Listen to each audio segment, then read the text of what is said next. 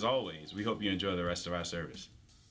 Well, welcome everybody. Again, I had to get that straight. It's the last weekend of this series, and I know a lot of pools are probably closing this weekend. You're probably trying to get your last pool sessions in this weekend. If you want one of those, grab it. I think Anthony claimed one.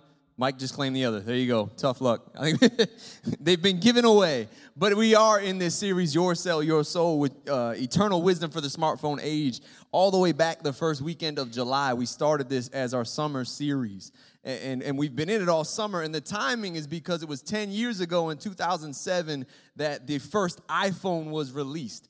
And since then, 1 billion iPhones alone have been sold. Not just smartphones, but iPhones alone. Since the start of this series, I did some research. About 43.1 million iPhones alone have been sold since we started this series. And it's why in 2016, the editors of Time magazine, they named the iPhone the single most influential gadget of all time, saying that it fundamentally changed our relationship to computing and information, a change likely to have repercussions for decades to come. So the question we've been asking all summer is, what are these repercussions? Because screens are everywhere.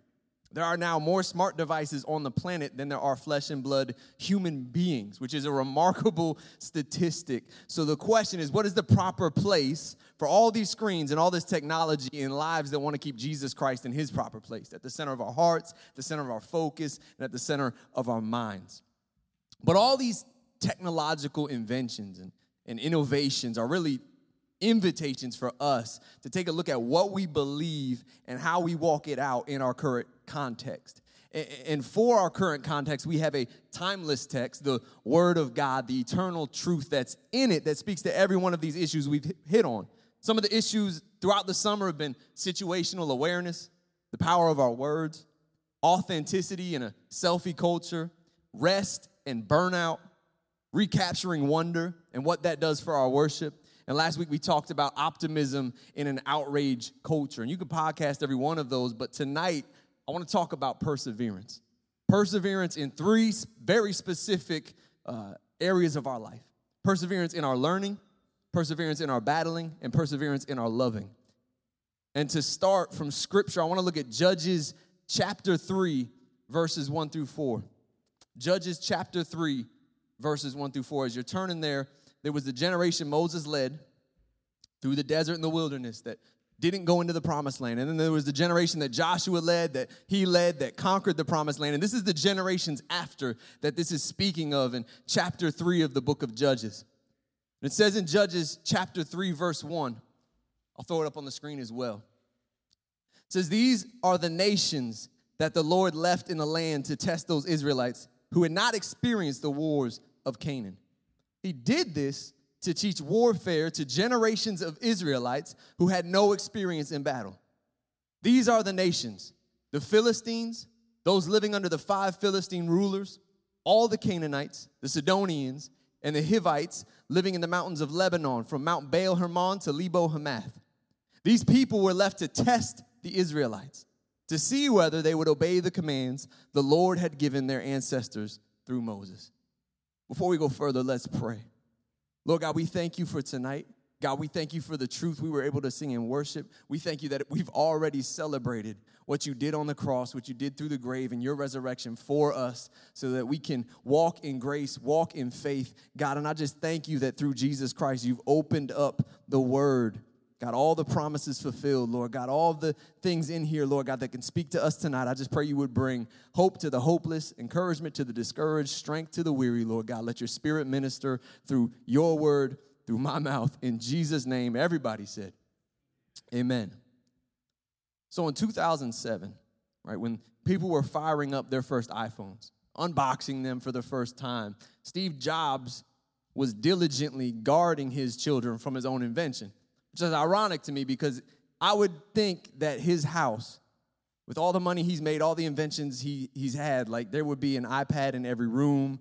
The mirrors would be touchscreen. iPhones would be coasters. It would be a techie's heaven, right? Like it would be Tony Stark's house brought to life. That's what I would imagine for Steve Jobs. But when asked how much his kids love the iPad once, he answered they haven't used it. He said we limit how much technology our kids use at home. And I find that ironic because it's coming from the technology's inventor, right?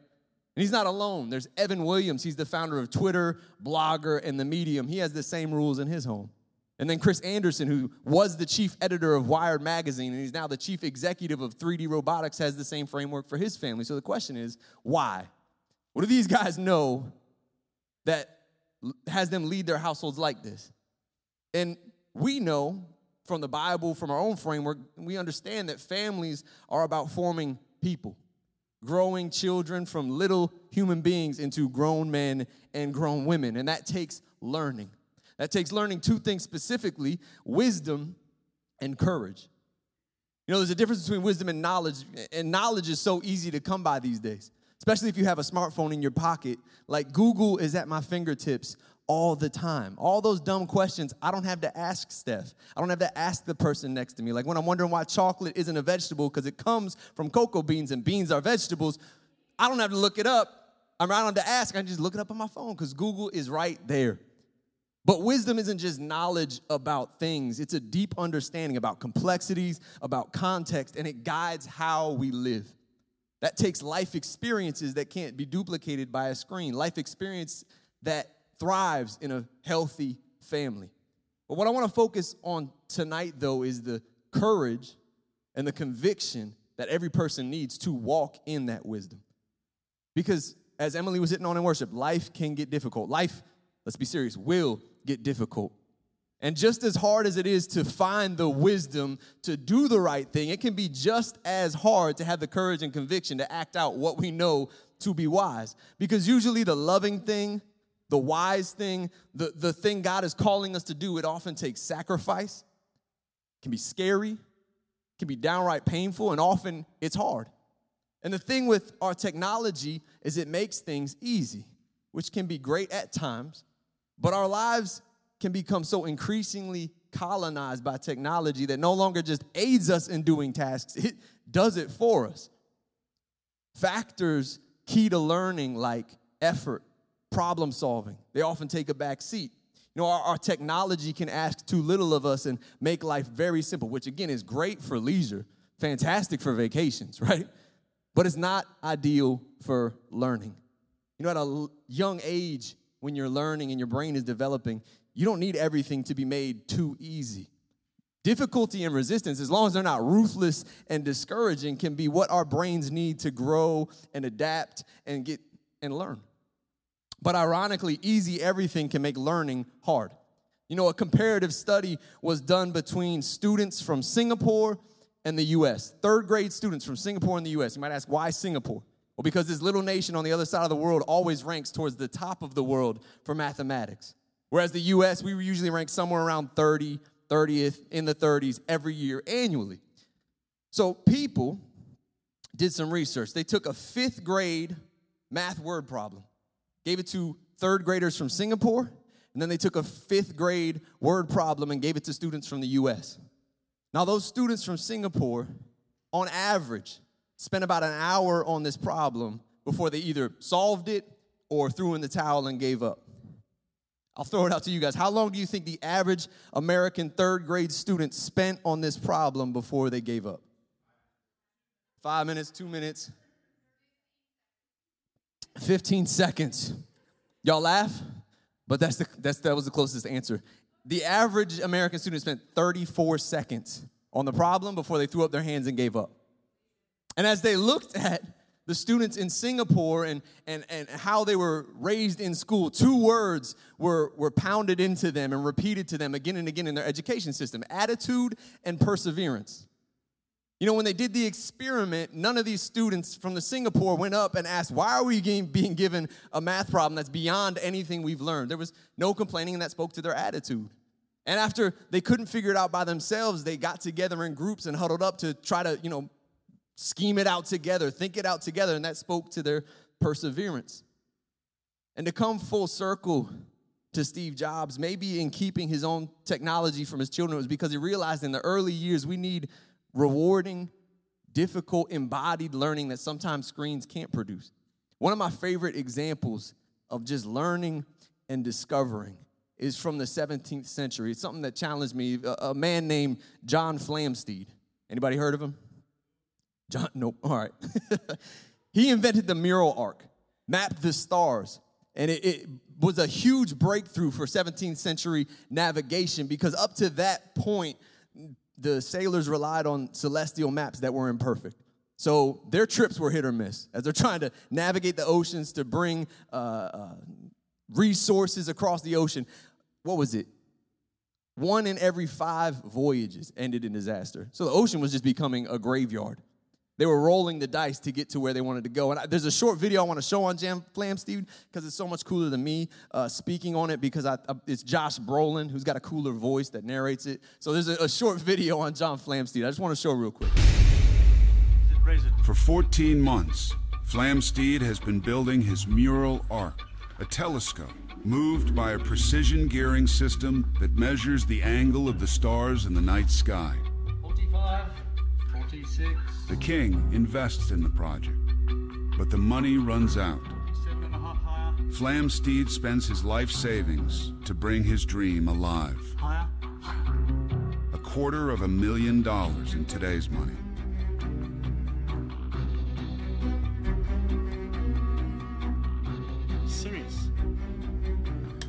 Sirius crossing.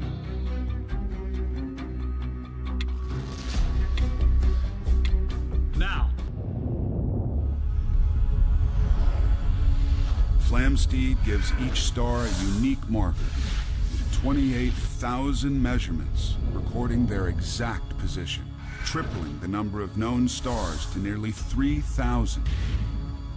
The greatest breakthrough in navigation since the compass. 7.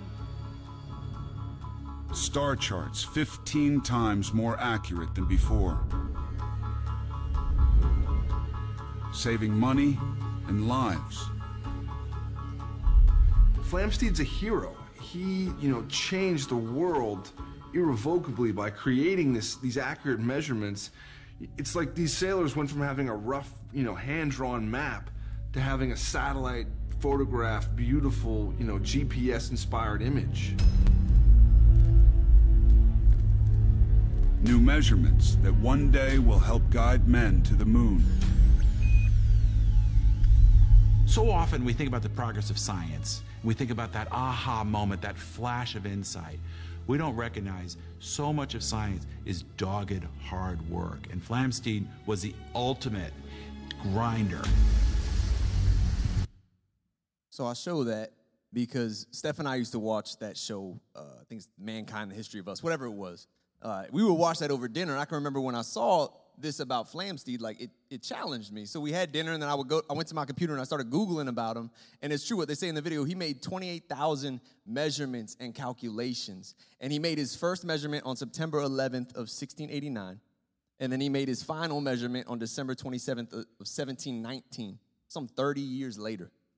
And I remember just being profoundly impacted by that, thinking about that, and questioning myself, do I have that kind of perseverance, that kind of grind, where I would be so dedicated to something and not distracted, where I would give my life savings and spend 30 years to do something, especially something that wasn't going to directly benefit him, but was just going to benefit the world.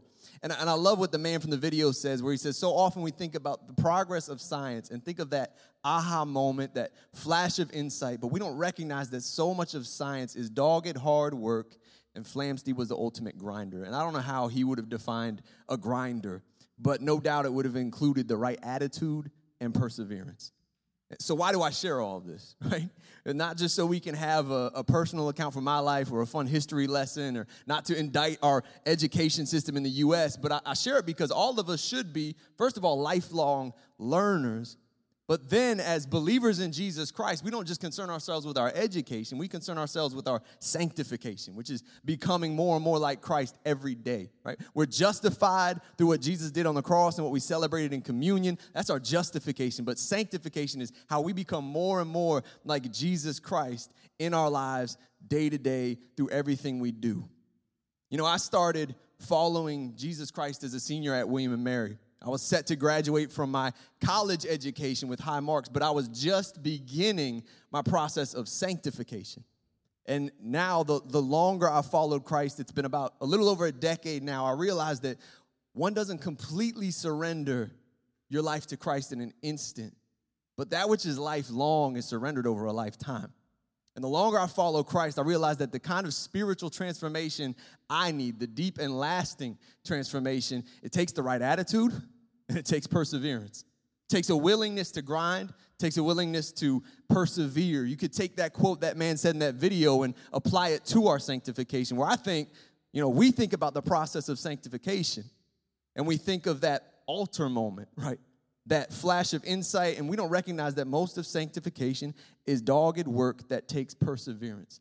Persevering in obedience, persevering in our commitment, taking up our cross daily, and following Christ.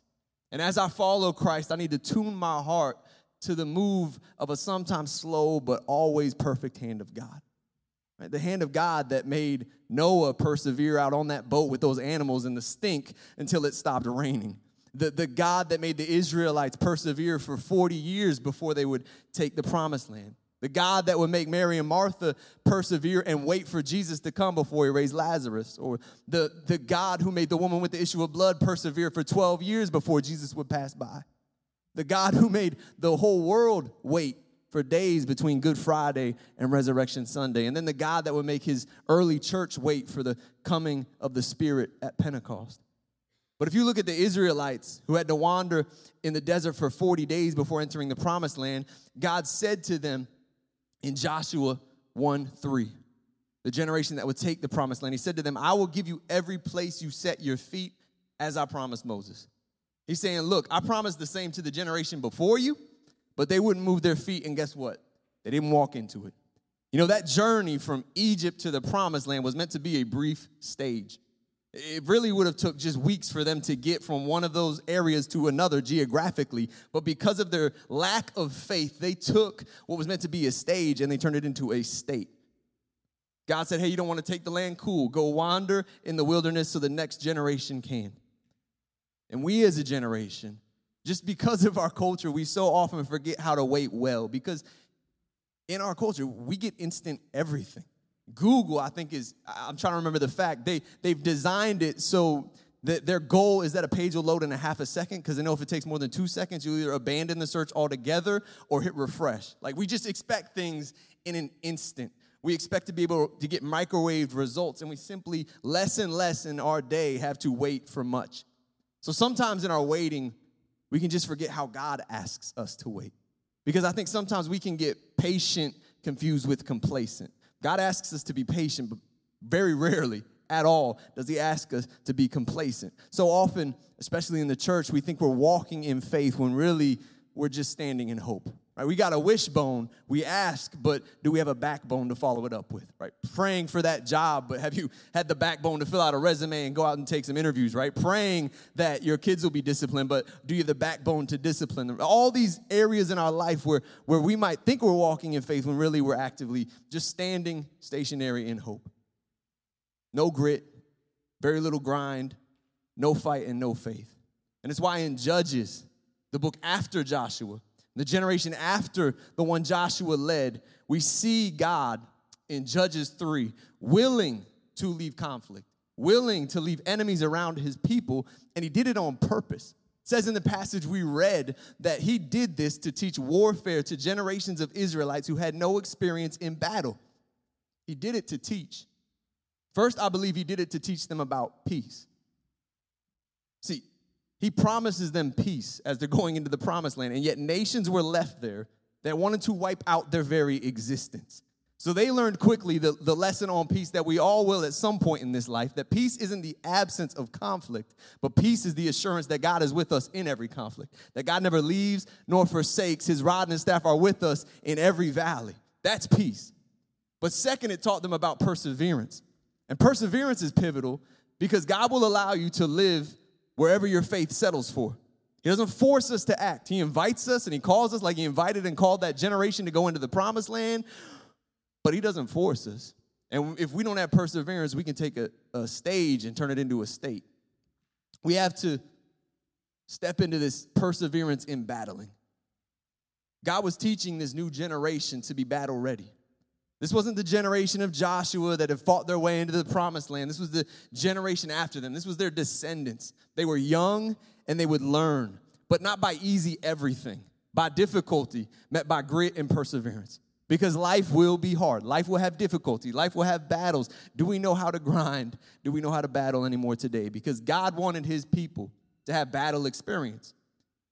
You know, in life, as you begin to map out and reflect on your life, you realize that you're either in a battle currently, or you're coming out of a battle in your life, or you're headed into one. And I think sometimes we can catch this wrong perspective where if I'm in a battle and if I'm going through something, then there must be something wrong with my faith. Like, I don't have enough faith or my faith is deficient, but so often God is perfecting our faith. It's not a problem with your faith. You're just walking through the process of faith. And you know, the reward of winning a battle in Scripture so often is a greater battle. Look at the life of David, right? A shepherd chasing off bears, killing lions, trying to take his sheep. And the reward for that is, hey, you've been trained with a sling and a stone, now go take out Goliath. And that's what we learn about in Sunday school. But if you read your Bible, that just set him up to be a king that won battle after battle in the Lord's name. He just kept escalating and escalating new battles. Do we know how to battle anymore? Or do we, influenced by the technology of our day, expect very little resistance, expect very little waiting, and expect to have to use very little effort? You know, too often, I think we want a walk with God where he removes every obstacle and fights every battle for us, where energy, effort, and the kind of grind that John Flamsteed had are optional.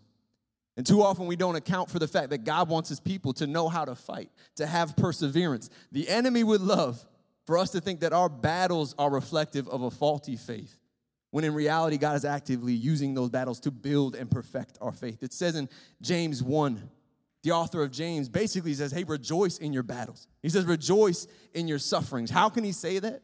Why can he say that? Because James realized that God wants us to learn not through ease and everything easy, but through difficulty. Our sanctification grows like our education often does, through tests. It says in James 1, verses 3 through 4, he says, the testing of your faith produces perseverance. Let perseverance finish its work so that you may be mature and complete, not lacking anything. James makes clear in this verse that one of the keys to our maturity is a perseverance. And the enemy would love for our easy everything culture where we don't have to wait, we very rarely have to work for the things that we expect to just be given to us, to rob us of our grit and rob us of our perseverance. Because again, that can make temporary stages into permanent states where we lack perseverance and we settle for, say, the base of the mountain rather than climbing the mountain God's given us to take. There was a quote, I can't remember who said it, but it was in my notes, that the only time you start at the top is when you're digging a hole. Maturity and sanctification is a gradual climb from the bottom. You know, I think we admire mountaintop moments, though, right? The highlight reels, the Sports Center top 10, or when we see our favorite musician shred a solo, Ed Massey up here on the electric, right, whatever. we admire that, but sometimes, like, those things look spontaneous, but we forget the process of learning, the attitude and the perseverance and the labor it took to develop the skill that's able to do those things almost spontaneously. Like people, they have clip-on man buns now. Clip-on man buns. We don't even want to wait through the process of growing our hair out, where we can just buy a man bun and not even go through that process, right? There's two tragic things happening here. One, man buns, and two, our unwillingness to endure the in-between, of pressing through the seasons of not yet, where we're called to persevere. You know, here's the thing about the mountaintop or climbing any significant mountains. You don't just march straight to the top. You don't just get airlifted to the top of Everest. You know, Mount Everest has only seen a few thousand humans reach its summit. There's a neighboring mountain, K2, which is more difficult to climb. It's not quite as tall, but it's much more difficult to climb. Only 300 and some people have reached the top of that mountain. More than that number have died trying to get to the top. You know, if it was as simple as flying in a helicopter and dropping down to the top of the mountain, all the rich and famous would have done that already. But you have to climb up a mountain and come back and climb up a little more and then come back and then climb up a little more and then come back just to acclimate your body to the climb before you can ever reach the summit. Now, how much of our life looks like this? Working our way up, coming back to base camp, working our way up, fighting, persevering when we want to look for the God to just airlift us to the top, right? to make every mountain low, but God calls us to take mountains. You know, Peter said in his letter to the persecuted and suffering church in 1 Peter 5:6, he says, humble yourselves under the mighty power of God, and at the right time, he will lift you up in honor. Give all your worries and cares to God, for he cares about you. And then he says in verse 9, remember that your family of believers all over the world is going through the same kind of suffering you are. Again, we look at James. James says you can humbly embrace battles and suffering because you know he's perfecting your faith. And Peter says, hey, you can humbly embrace these battles and suffering because you know at the right time, he lifts you up and he elevates you. We can embrace those seasons of battling when we realize that following God doesn't mean he removes all the obstacles, but he's with us in them so that we can rise above them again and again as he raises the bar and we slowly make our way up the mountain he's called us to. You know, Thomas Edison, another great inventor of technology, once said that opportunity is missed by most people because it is dressed in overalls and looks like work. You know, the opportunity to take the promised land was missed entirely by the first generation of Israelites because it looked like work. It looked like it was going to take fighting and battling to take. That second generation of Israelites under Joshua missed the opportunity to take the land completely because it took too much work. When we miss opportunities that God has for us because it looks like work, again, we can turn stages into states, fail to learn by dodging difficulty, and stunt our growth. You know, that's why we have grown men who are really nothing more than boys that have grown up, right? You can say that for both genders. Adults that really are just grown kids. And I'd argue it's why a majority of marriages in the U.S. fail. Because we've forgotten that pop songs actually have it right. Love is a battlefield. You know, our society skips from hookup to breakup because it lacks the perseverance to make up, to work through things. Love at first sight has met breakup at first hardship. And teenagers, 30% of teenagers break up through text. Like, that's too much work to even break up, so I'll just text you and let you know we're finished. We're done. We got to learn perseverance in our loving. How many of you guys have watched The Bachelor or The Bachelorette? You can raise your hands or not, but I've seen your statuses. I know who you are. My wife does. She's not here. She would tell you anyways. How many of you guys have watched this other show, The Biggest Loser? Y'all can put your hands down. I just need to drink some water. Here's a nugget for you that entertainment news can back me on, okay? The Biggest Loser has led to more successful marriages than The Bachelor and The Bachelorette combined. The program that's built on a focus on losing weight has a better track record for creating lasting relationships than the one that's created for creating lasting relationships. But you know, the Bachelor and The Bachelorette, it's about finding that Barbie or Ken equivalent and quickly matching them up with somebody who looks and appears good for them. But The Biggest Loser is about improving yourself slowly. It's about setting goals and having the right attitude and persevering towards those. And relationships built in The Biggest Loser aren't founded on pursuing a person. It's built on pursuing the same mission. Now, how powerful for us as believers, where so often, I know for me, I was pursuing God, and then all of a sudden I see Steph over here as I'm running my race. She's in the lane next to me. I'm like, hey, let me get your number, right? But we were chasing after the same goal, pressing towards the same finish line. And yes, the race will have hurdles. That race you run together will have battles. Love involves battling together, persevering together, even as we grow as two broken people, finding more wisdom and more courage together. You know, love is this battlefield, and to battle together takes trust. Trust is built over time. It's built over time as we do life together, the good and the bad. You know, Steph and I made this vow to do life and persevere together at our wedding. And, you know, our first dance was great. But one of my favorite memories from our wedding is the last song of the night was a slow dance. And all these people whose marriages we'd admired, we'd watched and taken notes from, all of us were on the dance floor. There was a lot of people. There were some 350 people at our wedding. And all these couples were out dancing on the floor to the song, I Only Have Eyes for You by the Flamingos. Gentlemen, with all the things that try to take our eyes this direction or that direction or distractions, go listen to that song like 100 times straight. It's a great one. It's classic. But let me ask you, what are some of your favorite love songs? That's one of mine. What are some of your favorite love songs all time? You and me, Dave Matthews. Thank you, sir. Who else? It's Your Love. Lady in Red. That's a good one. Endless Love. Nice. You know, one of my favorite love songs, it's by a group called the Avett Brothers, and it's called Love Like the Movies.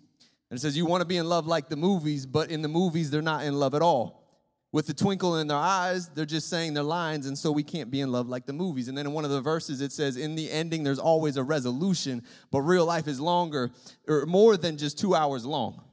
You know, movies and Netflix, they're great for binges, right? They're not great for setting realistic expectations because solutions to problems are found in 30 minutes or 60 minutes or 90 minutes. And depending on your definition of the word binge, entire seasons of issues can be resolved in weeks, days, even hours, right? But enduring the hard seasons in our life and love, it takes more than that. It takes time, it takes commitment, it takes perseverance. Again, surrendering something like your life takes a lifetime to surrender. And the intimacy you seek will take perseverance. It's the same with people, and it's true with God. God is always playing the long game. He's always preparing, and he's preparing his people for what he has prepared for them. That takes bumps on the road. That might take some hurdles. That might take some battles, and the fruit is perseverance. The fruit is like the fruit that David had, where he knew just how strong the God he served really was. And it boils down to that. We live to serve God.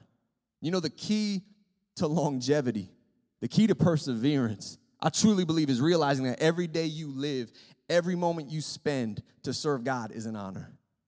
You'll persevere and endure anything for that. Because I've seen folks quit. I've seen folks tap out. I've seen folks that have served the church in a major way for decades say, I'm done. But Joshua 3:5, it's a verse that God really stirred in my heart before we came here to the south side.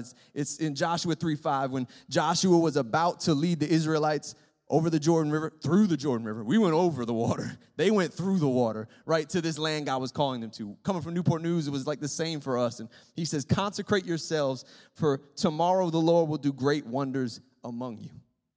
You know, there are people in this room who took risks, moved their family, uprooted their household only to put down a new one so that there would be a campus, church campus, for others to put down roots at.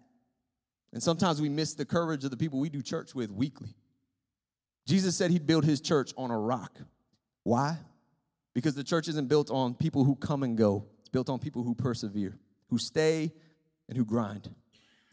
It's not just building this church. It's the same way with our sanctification. Will we stay? Will we grind? Will we persevere? Will we dare to look at the challenge in front of us as a quest God is calling us to, a battle that might benefit us, to step into the deep issues and trust God to be the solution, to let God teach us to have greater grit and perseverance and integrity. You know, in Luke 21, Jesus is in the middle of prophesying these hardships that the church was going to walk through in the end times. Battles both real, physical, and then psychological that would face his followers. And he says in Luke 21, this is the Message version, he says, stay with it. That's what's required. Stay with it until the end. You won't be sorry, you'll be saved. You know, I don't know if it's in your learning, if it's in becoming more Christ-like that you want to give up. You've stumbled again and again. I would tell you tonight, stick with it, persevere. I don't know if it's in your battling that you want to give up. Again, battling your flesh or battling a person, right? Whatever it might be, persevere and stick with it. I don't know if it's in your love that you want to give up. Come on, those people who are battling, Jesus said, love your enemy, right? That spouse we're enduring through battles and persevering with, persevere, stick with it. You won't be sorry, you'll be saved. You know, tonight we pulled from Steve Jobs, we pulled from John Flamsteed, but we pulled from the ancient Israelites. But in times where we're ready to throw in the towel, the one we look to and worship and point to above all things, obviously, is Jesus Christ. And it says in Hebrews 12, in the Message version, if I could have the worship team come up. It says in Hebrews 12 in the Message version, strip down and start running and never quit. No extra spiritual fat, no parasitic sins. Keep your eyes on Jesus, who both began and finished this race we're in. Study how he did it, because he never lost sight of where he was headed. That exhilarating finish in and with God, he could put up with anything along the way. Cross, shame, whatever. And now he's there in the place of honor right alongside God. When you find yourselves flagging in your faith, go over that story again, item by item. That long litany of hostility he plowed through, and that will shoot adrenaline into your souls. Come on, if we could stand. We're going to close in worship. We're going to sing Good, Good Father again. But I want us to reflect on the Jesus and his sacrifice that we celebrated earlier in communion. I love that we're closing out the night just again reflecting on what he did at the cross, enduring shame, the cross, whatever. And now he's in the presence of God. That long litany of hostility he plowed through, that suffering that he went through for us. Jesus, I pray that we would remember that tonight.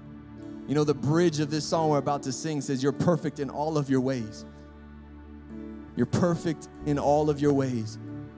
And God, I just pray that you would give us a fresh perspective where maybe we're in some kind of battle, we're struggling with something, and maybe we think, man, it's because my faith is lacking, or you're beginning to doubt yourself, be discouraged, be ready to tap out. God, I just pray that you would remind us that you work all things for good.